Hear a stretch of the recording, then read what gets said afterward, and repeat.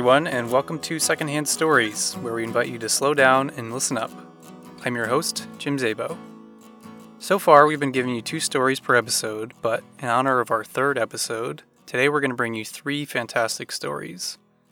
Wasn't really intentional, just kind of worked out that way, but I'm really excited about all of them. Very different stories, all relating a bit to the unknown. And stick around for the last one. I think you'll regret it if you don't, because it's really good. Our first story today deals with some of the unknown minutiae in our day-to-day lives and the curiosity it inspires. It's called Old Man in the Coffee Shop, Writing in His Journal, I Forget. Written by Pete Stavros, who earned a BA in English from Duke University and studied creative writing on a graduate level at Emerson College and Harvard University. His work has appeared in Hippocampus Magazine, Fiction Southeast, Juked, and Literary Orphans, among others. He lives in Louisville, Kentucky with his wife. More can be found at www.peterjstavros.pressfolios.com. He was there like he was always there. Every morning when I came in for my coffee, black sugar, and a muffin, apple crisp if they had it, and if not, banana, never bran, and just to be up and out of the house, after Elizabeth, several months now, give or take, as I was losing track of the days. And maybe that was a good thing, but I still wasn't who I used to be, I could tell. There he was, at the same table. And how early did he have to show up for that prime real estate at this prime time? Apart from the maddening crowd of 9-to-5ers and wannabe hipsters and middle managers making last-minute revisions to presentations and sales pitches and groggy new parents who had been up all night with colicky babies and 2 cool teenagers on their way to school and hangers-on and ne'er-do-wells with nothing better to do and nowhere to go and everyone else caught up in the coordinated chaos, all clamoring for their daily fix. He was there, always at the same table, off to the side and in the middle, against the window, sequestered from the line that snaked past the counter, sometimes extending out the door, which caused a real cluster, more than usual. I was lucky if I managed to nab a rickety stool beside the railing, or maybe squeeze into one of those sunken couches in the corner next to some liberal arts major, hunched over a battered laptop with a peeling Fugazi sticker, taking advantage of the free Wi-Fi to check emails or job boards or Craigslist. Me in my dark business suit and black wingtips, balancing my coffee and muffin as I tried to read the paper, a living, breathing anachronism for reading the paper rather than scrolling through the headlines on an iPhone, feeling tragically dull and inapt. It was still better than being alone, at home. I spent too much time alone at home as it was, after Elizabeth, after she left. But it was the morning that seemed the worst, the loneliest, the most empty, the least promising, without the satisfying ruckus I had grown accustomed to during the 7 years we were together. 7 years in all, of Elizabeth upstairs, scrambling to ready for work as she had such difficulty starting herself, while I sat in my easy chair, in front of the TV, reading the paper and drinking my coffee from that oversized mug Elizabeth had brought back from one of her business trips. The trip to Seattle with her boss, who I thought was just her boss, and stupid me for thinking that once I realized, and then it was too late, but how was I to know? Elizabeth giggled whenever she barreled downstairs, harried and hurried, searching for something she needed in her preparation process, and caught me sipping from that gargantuan, exaggerated bowl of a coffee mug that was supposed to be a joke because she knew how much I loved my coffee, but I used it anyway because I liked it.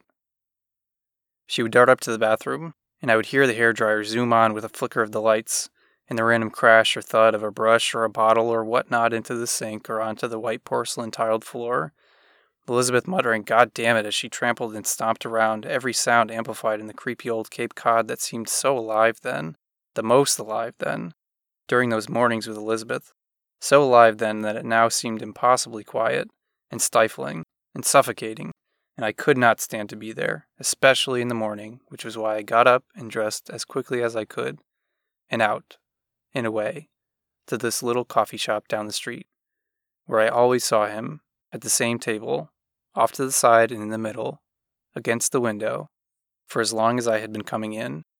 Several months, something like that. I didn't know him, some old man, and I didn't try to get to know him. Figured why bother, and maybe he wouldn't want to get to know me either. But I was intrigued by him, something about him. His poise in the midst of the frenetic atmosphere, people shouting out their names and their coffee orders, playing musical chairs with the lack of seating. He remained reticent in the wake of that commotion. His thinning white hair slicked perfectly straight back over his head, not a strand out of place. His beard full but not unkempt, trimmed enough to show he cared, yet not overly so, like the baristas who looked as if they had had their beards sprayed on at some trendy beard salon. A button-down shirt and pleated pants. And as the seasons changed, summer into fall, a flannel jacket and a checkerboard pattern of arbor green and deep mahogany draped over the back of his chair. In front of him were a styrofoam cup of coffee, without his name scribbled on it in black Sharpie like the rest of us. I had checked for some clue, as if his first name would reveal anything. And a small plate with scattered crumbs of what he had eaten, probably a scone because he seemed like a scone person. Perhaps pumpkin in October, lemon otherwise. It was the old man I more and more found myself drawn to in this manic coffee shop during the morning rush, for his stillness, his quiet, his obvious indifference to the chaos that surrounded him. I could not turn away, no matter where I sat. He was there, always there, at the same table, with the same setup, and writing, constantly writing in this worn, brown, leather-bound journal, never looking up, never looking around, no matter what. No matter the shouting of people's names and coffee orders and sundry other distractions, the clanking of silverware, or the rearranging of tables and chairs, or the whistling of the steamer that heated the milk into a frothy topping. He kept singularly centered on his writing, only pausing to take a sip of coffee, or to adjust his wire-rimmed glasses, or to maybe scratch behind his ear or rub a hand over his face, his mouth, his chin, every so often changing out pens after the ink had run dry in the one he was using. But that was it, and nothing more, and other than that, all he did was sit there by himself and write. I wasn't sure how long he stayed. Could have been all day, until the last coffee bean was ground and brewed, and the milk steamer shut down for the evening, and all the chairs upturned onto all the tables. Or it could have been 5 minutes after me. I always had to leave before him, to get to my job, to maintain my routine, to not squander my caffeine high. He was off to the office to sell my time in 6-minute increments, reviewing documents, drafting pleadings, placating impatient clients, anything it took to hold my tenuous place on the partnership track, all while trying not to think of Elizabeth. The busier I was, the easier it was to stay focused, struggling to free myself from this rut and to move on, to become myself again because I wasn't myself anymore and I could tell, and so could others. My friends urged me to start dating. My therapist said I needed a hobby. My mom wanted me to return to church, but I no longer believed in that. Didn't see how I could after this and everything else. So I just plodded along. Despite my efforts, the idle moments did seep in. Those moments when my mind wandered, when my mind would not permit me to release what I knew I needed to release. Yet instead of tumbling into the typical melancholy, grieving the loss of my romanticized vision of Elizabeth, blaming me, hating me, I had begun to think about the old man in the coffee shop, writing in his journal, turning to him intermittently throughout the day, particularly during those instances when my emotions flipped like a switch at some subconscious cue, a sort of involuntary defense mechanism. My obsession swiftly blossomed. My speculation ran rampant, my head crammed full with these far-fetched scenarios. Who was he, and what was he writing? It became this grand mystery to me, one I had to solve. Maybe he was a famous author, drafting the great American novel, and I'd be able to tell everyone that I was there basking in his creative process. Or he could have been a brilliant mathematician, or physicist, or some kind of scientist, a genius, devising equations and calculations and hypotheses to solve the mysteries of the universe, to explain creation, how it was we were here, our purpose, why shit happened. What if he was a spy, hiding in plain sight, casing out the place, taking copious notes on everyone who drifted through? But what could he be spying on, and for whom, and why this coffee shop? I couldn't sleep, still, but not because I was pining for Elizabeth. I was instead awash with conjecture and supposition, tossing and turning as I envisaged various plots playing out. I rose eager to dash to the coffee shop, not so much, as it had been, to flee my house, but to observe the old man, to study him tuned out to the world, detached from everything except whatever it was he was meticulously putting down on the pages of his journal. What was so important for him to write about day in and day out? As I persisted with this idée fixe, the heaviness that had weighed upon me lifted, and the foreboding and dread vanished. I was excited. I was engaged. I was enthused about something, anything. Even after I departed the coffee shop, confined to my tiny desk in my small office, with a singular sliver of opaque window and wilted potted plant of unknown origin, my spirits remained high, my resilience unbroken, the old man in his journal having pulled me from the depths of my despair. I could think only of him, ruminating on what the novel was about, what the hypothesis solved, who had sent him to spy. This compulsion squeezed out my other compulsions. The ghost of Elizabeth exorcised and enabled me to open to new people and to new opportunities. I wondered if I needed the coffee shop at all anymore, but could not give it up, not entirely, not until I learned what the old man was writing. I felt I owed it to myself, that I deserved it. One morning, like the other mornings, or I thought, my opportunity arose. The old man stood from his table and simply walked off, disappearing down a narrow corridor toward the back. Just like that, he was gone. I was in disbelief, a bit panicked. What was happening? He'd up and left his table, the same table, and his journal, the worn brown leather-bound journal, unguarded and unattended. I glanced around, confused, to see if anyone else had noticed. Surely someone else had noticed. Surely someone else cared, but no one. Only me. My pulse quickened, and a nervous energy flickered from my core to the tips of my fingers and toes. I realized my moment had arrived. I finally had my chance. Yet, I could not move, not the slightest shifting of position. I was affixed to the rickety stool, dense against the railing, forced to contemplate if I really wanted to do this. Did I really want to find out? Was it that important to me? Was it something I needed to know? I questioned if it would be better not to know, to continue to leave it to my imagination, my overactive, crazed imagination. I caught a glimpse of the antique wall clock behind the bustling counter, the second hand racing. I was painfully aware, with a tightness in my chest, a lump in my throat, that if I was going to do something, I had better do it. I leaned sideways, stared at the darkened corridor. No sign of life. I decided I would do this. I forced myself from the stool, took my coffee cup and empty plate, hands wobbly, and headed to the trash station, overflowing can and dirty dish bin, feigning to casually pass by the old man's table, cautiously, carefully, stiff-legged and tense, convinced that all eyes were on me, people shouting out their names and coffee orders over the din of steaming milk. As I neared the table, my heart beating in my temples, I noticed that the journal was lying face up and open, the pen wedged into the spine. There was no turning back. I bent in to read what was there, to see what the old man had been writing all this time. I strained to focus, stunned by what I saw, nothing I had expected, for all my musings and reflections and deliberations, daydreaming my afternoons away, sleepless nights, consumed by the reverie. There it was, just one phrase, the same phrase, over and over and over, in perfect, precise penmanship. Letters straight, crisp, bold, uniform. A single statement duplicated end to end on every line.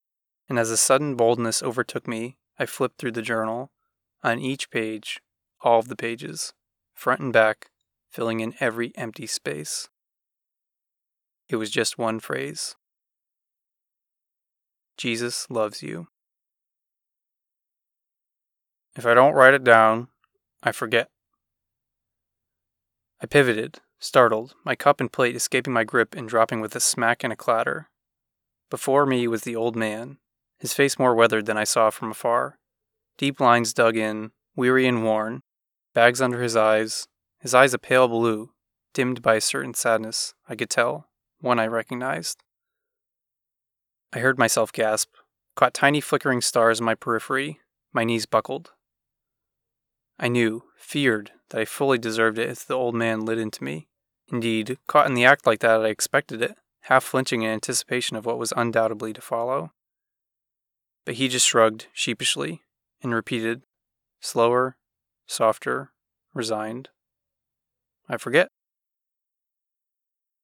I never returned to the coffee shop after that, after apologizing profusely to the old man, a rambling, stuttering, nonsensical apology about how I had mistaken his journal for something, or I was looking for something, or I had the wrong table, something, just something that sounded absurd as I said it, but I had to say something. Then hustling off, leaving behind my mess, on the floor, broken ceramic and a puddle of black coffee, for one of the spray-beard baristas who was reluctantly approaching with a mop, surging through the line and stumbling out onto the sidewalk, tripping over my feet, scurrying, scampering straight ahead and gone. I couldn't return. How could I? How could I face the old man, or worse? What if he was no longer there? What if my actions, my stupid, selfish actions, had driven him off? After a while, I found another coffee shop, several blocks away, just as crowded, just as hectic, but it was not the same. The months passed, and the seasons changed, and life went on, the way it always did, the way it always had. In due course, I became who I used to be, before Elizabeth, as I carried with me those words the old man wrote unceasingly in his journal, words I needed even when I thought I didn't, when I had stopped trusting in them, words I would carry with me through every other inevitable rut and misstep and catastrophe and calamity, through all the bad and the good, 3 simple words, in that remembrance of how I rediscovered them, I vowed to carry with me evermore.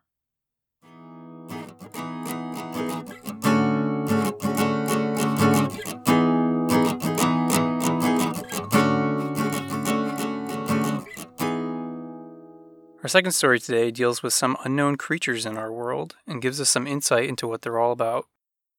Lilith the Bigfoot is a story that combines 2 of author Laura Copan's favorite things, Bigfoot and making fun of people. Lilith is a figure from Jewish mythology. She was Adam's first wife and was not as submissive as God or Adam would have liked. Laura got the idea for this story from listening to an interview with a Bigfoot on a YouTube channel called Channeling Erik, that's E-R-I-K. Laura Copan graduated with a BA in creative writing from Virginia Tech in May 2016. She's the recipient of the English Department's Fiction Award and a member of Phi Beta Kappa Honor Society. She's a craft editor for The Pylon, a Blacksburg-based digital publication that specializes in investigative and long-form pieces, submission-based creative works, and informed commentaries. To read more about Laura and her comedy writing, check out her website at blogs.lt.vt.edu/Laura Copan. Please enjoy her very funny story, Lilith the Bigfoot. Ugh, peeing in the woods is the least sexy thing I've ever done, the tall girl announced. Then you're obviously not doing it right, Daphne, said the other girl as she set up some tents. The boy, who looked like a very clean lumberjack, inhaled the mountain air, puffing out his chest. "I got a good feeling about tonight," he said, curling a smile at Daphne. "I'll build the fire." The boy looked around the campsite for some kindling. He spotted a log twice his size and attempted to heave it over his shoulder. He immediately crumpled under the weight of it and fell. He glanced around to see if anyone noticed. Luckily, he was in the clear. Daphne was checking for a phone signal, and the other girl was trying to secure the tents into the ground. The fourth in their company, a quiet boy sitting on a rock, caught his eye and smirked, and then re-immersed himself in a sci-fi book. The fake lumberjack dragged the enormous log over to the spot cleared for the fire, and it landed with a thud. He wiped the 2 measly beads of sweat from his brow and unfastened a 4th button on his checkered flannel shirt. I don't usually bother with humans, but this particular mixture of arrogance and insecurity, Victoria's Secret love spell and ripe BO, and baby beards and pimpliness was a hot mess I couldn't pass up. I gathered one more handful of red stem bent leaf moss and crept closer to examine the motley crew. Despite their awkward appearances, I sensed enlightenment from the girl by the tents and the kid with his nose in a book. Those other 2, though, damn, they were doing the human race no favors. I considered revealing myself to them, but there was much human confusion regarding Bigfoot culture these days. We rarely allow humans to see us in our full form. It's simpler this way. Bigfoots are beings of higher frequency than humans, so we can disappear at will and effortlessly shift into other dimensions. Humans, catching only glimpses of us, tend to either be scared of us or determined to capture us. But I was only here for the moss. Back home in the 7th dimension, I run a modest yet successful holistic medicine shop. Red stem bent leaf moss sells like hotcakes and cures most rashes and skin irritations. There was a long period of time when I avoided Earth. I was Lilith in my earthly incarnation long ago, but after the little incident in the Garden of Eden, I was demoted from human to Bigfoot. Really, it was for the best. Being a Bigfoot was a sweet deal compared to being human, what with the Bigfoot ability to become invisible, and of course the perks of interdimensional travel and optional immortality. Ugh, these mosquitoes are killing me! I just got bitten on my forehead! Daphne whined, scratching vigorously at her skull. Taking pity on the pathetic girl, I threw a hunk of moss at Daphne's head. Claire! She snapped at the girl by the tents. What? Don't throw moss at me, you turd! Daphne shrieked as she picked bits of dirt out from her bra. Claire and I sighed in unison. The fake lumberjack was by Daphne's side in 0.2 seconds, offering to help remove the dirt. Not wanting to see this, Claire and the quiet boy went to go find some usable twigs for the fire. The fake lumberjack and Daphne took this opportunity to go at each other like Neanderthals who had just discovered the opposite sex, except with more drool. Neanderthals didn't have braces. They writhed and flailed, knocking over the tent and stepping on Jeremy's book, ripping off the cover. My curiosity turned to disgust. It was fucking Adam and Eve all over again. These two weren't full of that intolerable earnestness like those two suck-ups, but they were just as disgusting.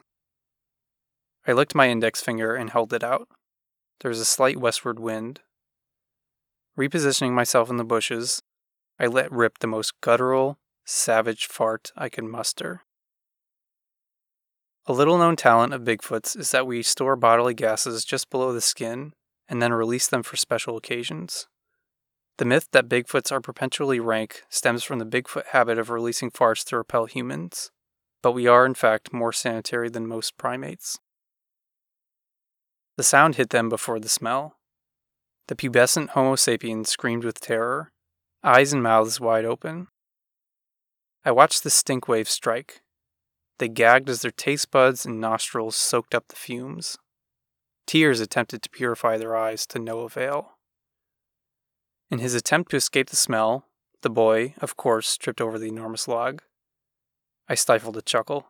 Humans never fail to trip and fall when running from perceived danger. Daphne, not waiting for him, sprinted away at an otherworldly speed. But she dropped her phone and got down on all fours to search for it. Both struggled to get up and then fainted pitifully. 10 minutes later, Claire and the quiet boy returned to the campsite and stumbled upon the sprawling, unconscious bodies. Are they dead? Claire asked, hopefully. Let's find out, the quiet boy said, reaching for the water bottle in his backpack. The two heaps of human flesh sputtered to life as the water splashed their faces. Daphne started spouting off nonsense about a monster fart, and her boy toy babbled incoherently about how camping is overrated. The quiet boy and Claire exchanged a look that said, we should have left them comatose, and walked away from the twitchy creatures. Staring blankly ahead, they noticed my face in the bushes. Just before vanishing, I winked at them.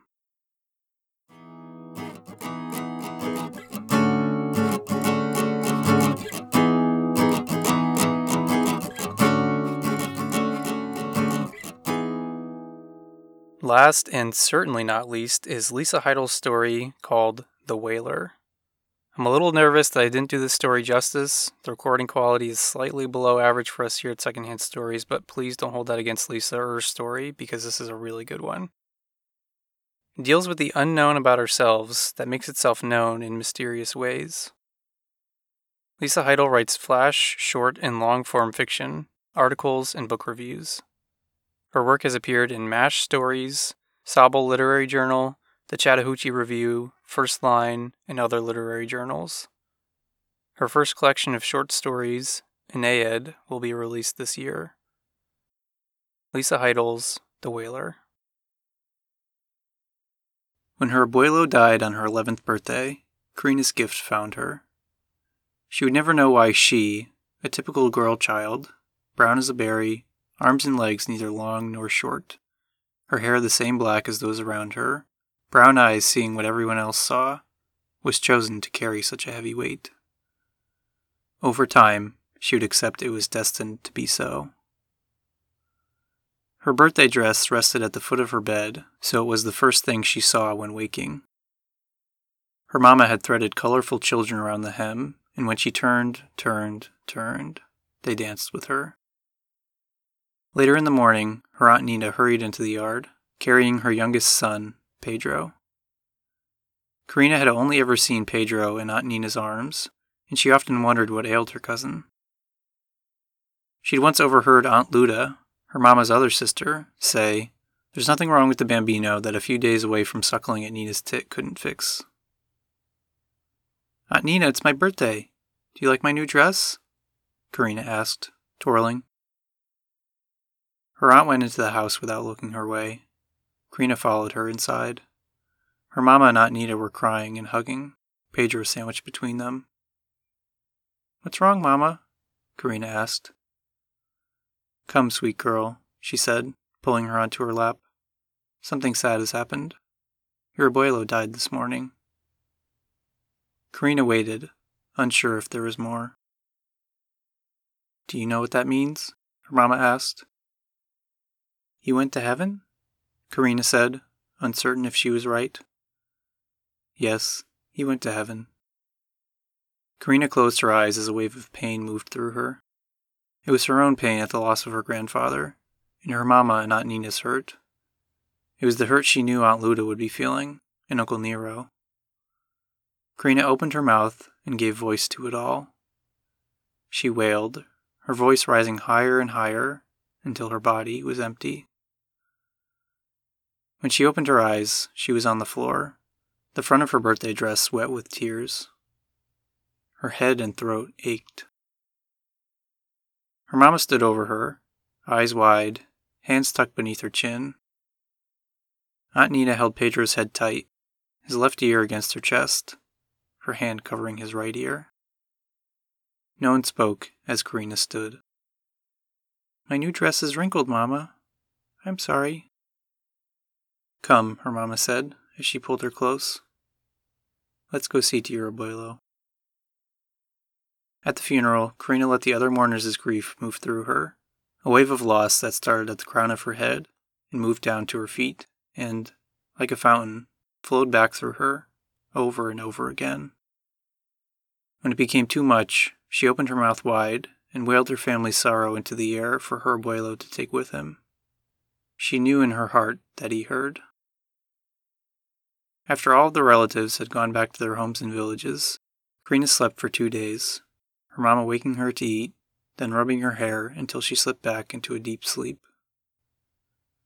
After the long rest, her mama explained the reason she felt the loss of her abuelo so strongly. "You are a whaler. It is a gift. Do not let anyone say different." After her abuelo's funeral, word spread. Families brought dishes of rice and tamales under the pretext of showing their condolence to the family. Karina knew they were there to look at her. She felt like the two-headed calf she'd once seen at the Gonzalez's farm. She listened, eyes on the ground, as her mama stroked her hair and told the visitors that Karina had been gifted from God. The visitors nodded and shared their memories of Paloma Ortega, the only other whaler from the village. They would say, "Paloma Ortega came to my sister's, brother's, uncle's, mother's, father's funeral." Her wails could be heard villages away.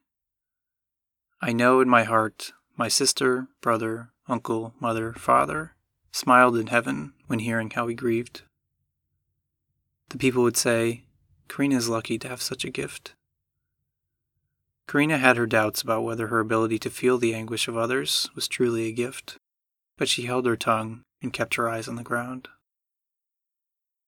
On her 12th birthday, a year to the day after her abuelo's death, her mama woke her at dawn and told her to wear the dancing children dress. "Where are we going?" Karina asked, pulling at the too tight sleeves of the dress. For a visit. Now come." They walked through the village and then out of the village, past the orchards and through the meadows. The sun climbed high in the sky when they entered the woods. The shade was nice and dried the sweat on their skin. Her mama did not speak as they walked, just held tight to Karina's hand. When they entered the clearing, Karina saw the garden of flowers to the left of the small white house. Karina did not know the names. The knowing was not yet hers. That would take time and patience, long treks to faraway villages where she would collect seedlings and cuttings to plant in her own dirt, the same dirt that would embrace her body 70 years later. But Karina had no knowledge of that, only that she recognized the beauty before her, and it recognized her. At the door, her mama hesitated. The look of doubt on her face frightened Karina. The only time she saw her mama hesitate was when speaking with Karina's papa when he came around after drinking. Before her mama could make up her mind to knock or turn them back toward the village and flee, a woman not much taller than a child opened the door. She had long white hair to her knees and wore a yellow dress with red roses around the hem. Paloma Ortega. "Come, come, do not let the heat in." She ushered them inside. "Welcome to my small home with my small table, where I eat my small meals of corn tortilla, beans, and rice, and my small chair by the window, where I can see my lovely garden." Unsure of how to respond, Karina looked to her mama. "Thank you for seeing us. This is Karina, my daughter. I don't have many visitors. Most people only come to bring word of death." Karina nodded in understanding, as if she foresaw her future and those who would arrive at her doorstep, torment in their hearts for the ones they lost. "Make yourselves comfortable while I bring drinks." Karina sat in the chair overlooking Paloma's garden. "Do not sit there," her mama whispered. "That is Miss Ortega's chair." "Leave the bambino," Paloma said as she came back into the room carrying a tray. "It is the best seat in the house. You and I will take a walk in the garden after your mama and I talk." Karina looked out at the garden as she nibbled on marranitos and watched birds perch precariously on the thick stalks of sunflowers. She thrilled at the hummingbirds as they hovered over the eye of the flowers, their pointy beaks tap-tap-tapping until the flower gave them what they wanted. She was studying a large spider, spinning its web between an orange flower and a purple one, when her mama called her to the table. "Miss Ortega is going to speak with you." "Can we go to the garden?" "It beckons," Paloma said, as she pushed away from the table and gestured for Karina to help her stand. "We must do as it asks." She and Paloma stepped into the heat and made their way to the garden. "My own mama gave me 2 flowers I planted when I moved here. Everyone told me they would wither and die, but they dug in their roots and bloomed. An important lesson for us all. No matter where our feet land, we can always blossom." Paloma told Karina the names of the flowers, sharing where she'd gotten the seed or the cutting that flourished in her special garden. Karina repeated what she was told, word for word, so she would not forget. When they reached the end of the garden behind the house, a wooden bench waited beneath a large tree. "And this is where I rest, so I can have enough energy to get back inside." Karina sat next to her and watched the wind tease the leaves and flower petals. It was the first time she'd felt truly calm since her abuelo died and her gift found her. "It's my birthday," she whispered, more to herself than Paloma. "You must take a flower with you before you leave. My birthday gift to you." Karina smiled at the old woman. "Tell me." Paloma did not ask what she wanted to know.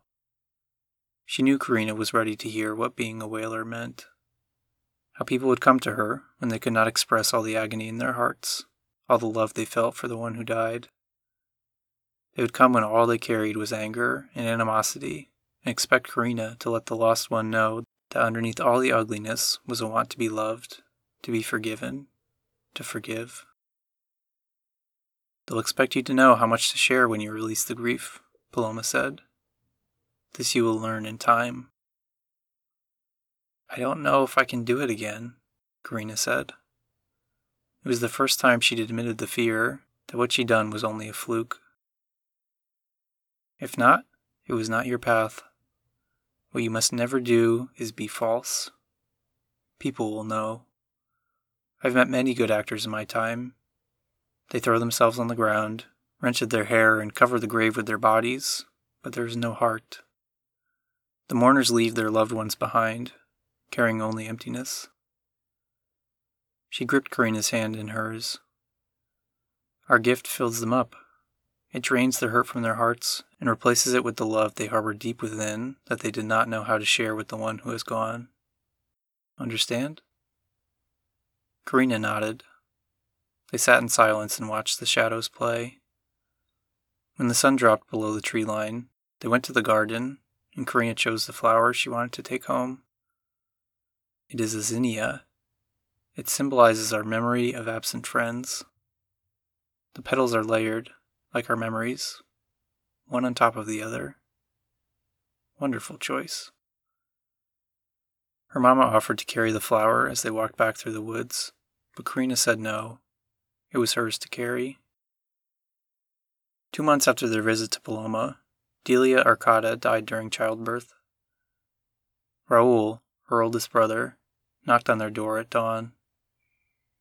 Dark circles shadowed his eyes, and his lip twitched when he spoke. The Bambino still lives. He cried all night, like he knew. We will bury her tomorrow. Can she come? He asked, indicating Karina without looking directly at her. She would grow used to not being looked at, to people smiling at their feet when she was near. Her mama said yes, they would come, but could not make any promises, just as Paloma had instructed. Karina spent the day tending to her zinnia, ignoring the pressure building inside her chest. After a night of fitful sleep, she and her mama made their way to the gravesite. They heard the Bambino's cries before they saw the mourners. Karina felt the pressure building. She gripped her mama's hand tighter. When they were close enough to smell the damp soil of the open grave and see the torment on the face of Delia's husband, Karina opened her mouth and released the family sorrow into the air. Her mama told her, after she came back from the dark place she went, that Delia's baby stopped crying at the funeral and slept peacefully for the first time since birth. She visited Paloma each year on her birthday. Her mama took her until the year she turned 16. Then she walked alone, through the village and then out of the village, past the orchards and through the meadows. The sun climbed high in the sky when she entered the woods. The shade felt nice and dried the sweat on her skin. When Karina turned 27 and went to visit the woman who had become her closest friend, she found Paloma had taken to her bed. Paloma took her hand, squeezed it hard, then closed her eyes and never reopened them. Karina spent the morning digging Paloma's grave at the edge of the garden. When she lowered the woman in, she did not wail. There was no need. On the day Karina was to leave the world behind, she went to her garden and thought about Miguel, who came to her door after his uncle's funeral 2 weeks before. I brought you this. He handed her a Glossinia. It means love at first sight, he'd said, sweat dripping from his forehead onto the purple petals. They married when she was 19. Next to the Glossinia, she planted the heliotrope, also a gift from Miguel. She found the plant waiting after returning from a funeral in a faraway village a year after their wedding day. The gift of the flowering plant was to tell her he'd been with another woman and would never do it again. Karina knew then that Miguel had learned to speak her language. When she reached the cyclamen, she paused. Her mother had given her the plant 12 years before, on the day before she died. It was how she said goodbye. She caressed the majestic petals of the lily she'd planted for the Bambino she carried inside of her, felt move, then lost. Lying down next to the zinnia, she recalled all the graves she stood next to, all the pain she borrowed for a brief time, then released because it was not her pain to carry. Life taught her it would bring joy and pain in equal measures. Her mother's gentle ministrations, balanced by her father's whiskey breath and harsh words. Miguel, her first and only love, the passion and heartache they shared. Paloma's understanding of the weight they both carried, something no one else could ever give her. When the good arrived, she had gathered as much as she could, wrapped her arms around it, knowing the pain of life was riding in joy's wake, a necessary and demanding partner. Karina knew there would be no one to wail for her, no one to carry her loss deep inside, then send into the heavens. The sun hid behind the trees, and the stars opened their eyes for her one last time. Karina allowed herself to feel the fear of not knowing with certainty what came after life ends. She felt all the small hurts and disappointments of a long life. Then, with a breath in, she let the delight of all the beauty and love she experienced fill her. As the only life Karina had ever known left her, she opened her mouth wide. In the quiet of the night, flower petals floated up from deep inside her, whispered their secrets, and floated away on the wind. Special thanks, as always, to my co-producer Colleen Stewart, and thanks to you for slowing down and listening up with us today. Don't forget to check out our website, secondhandpodcast.com. Follow us on social media for updates. Please subscribe, rate, and review us on iTunes, Stitcher, or wherever you get your podcasts. Tune back in 2 weeks from now, and we'll have more secondhand stories for you. Thanks for listening, and happy writing.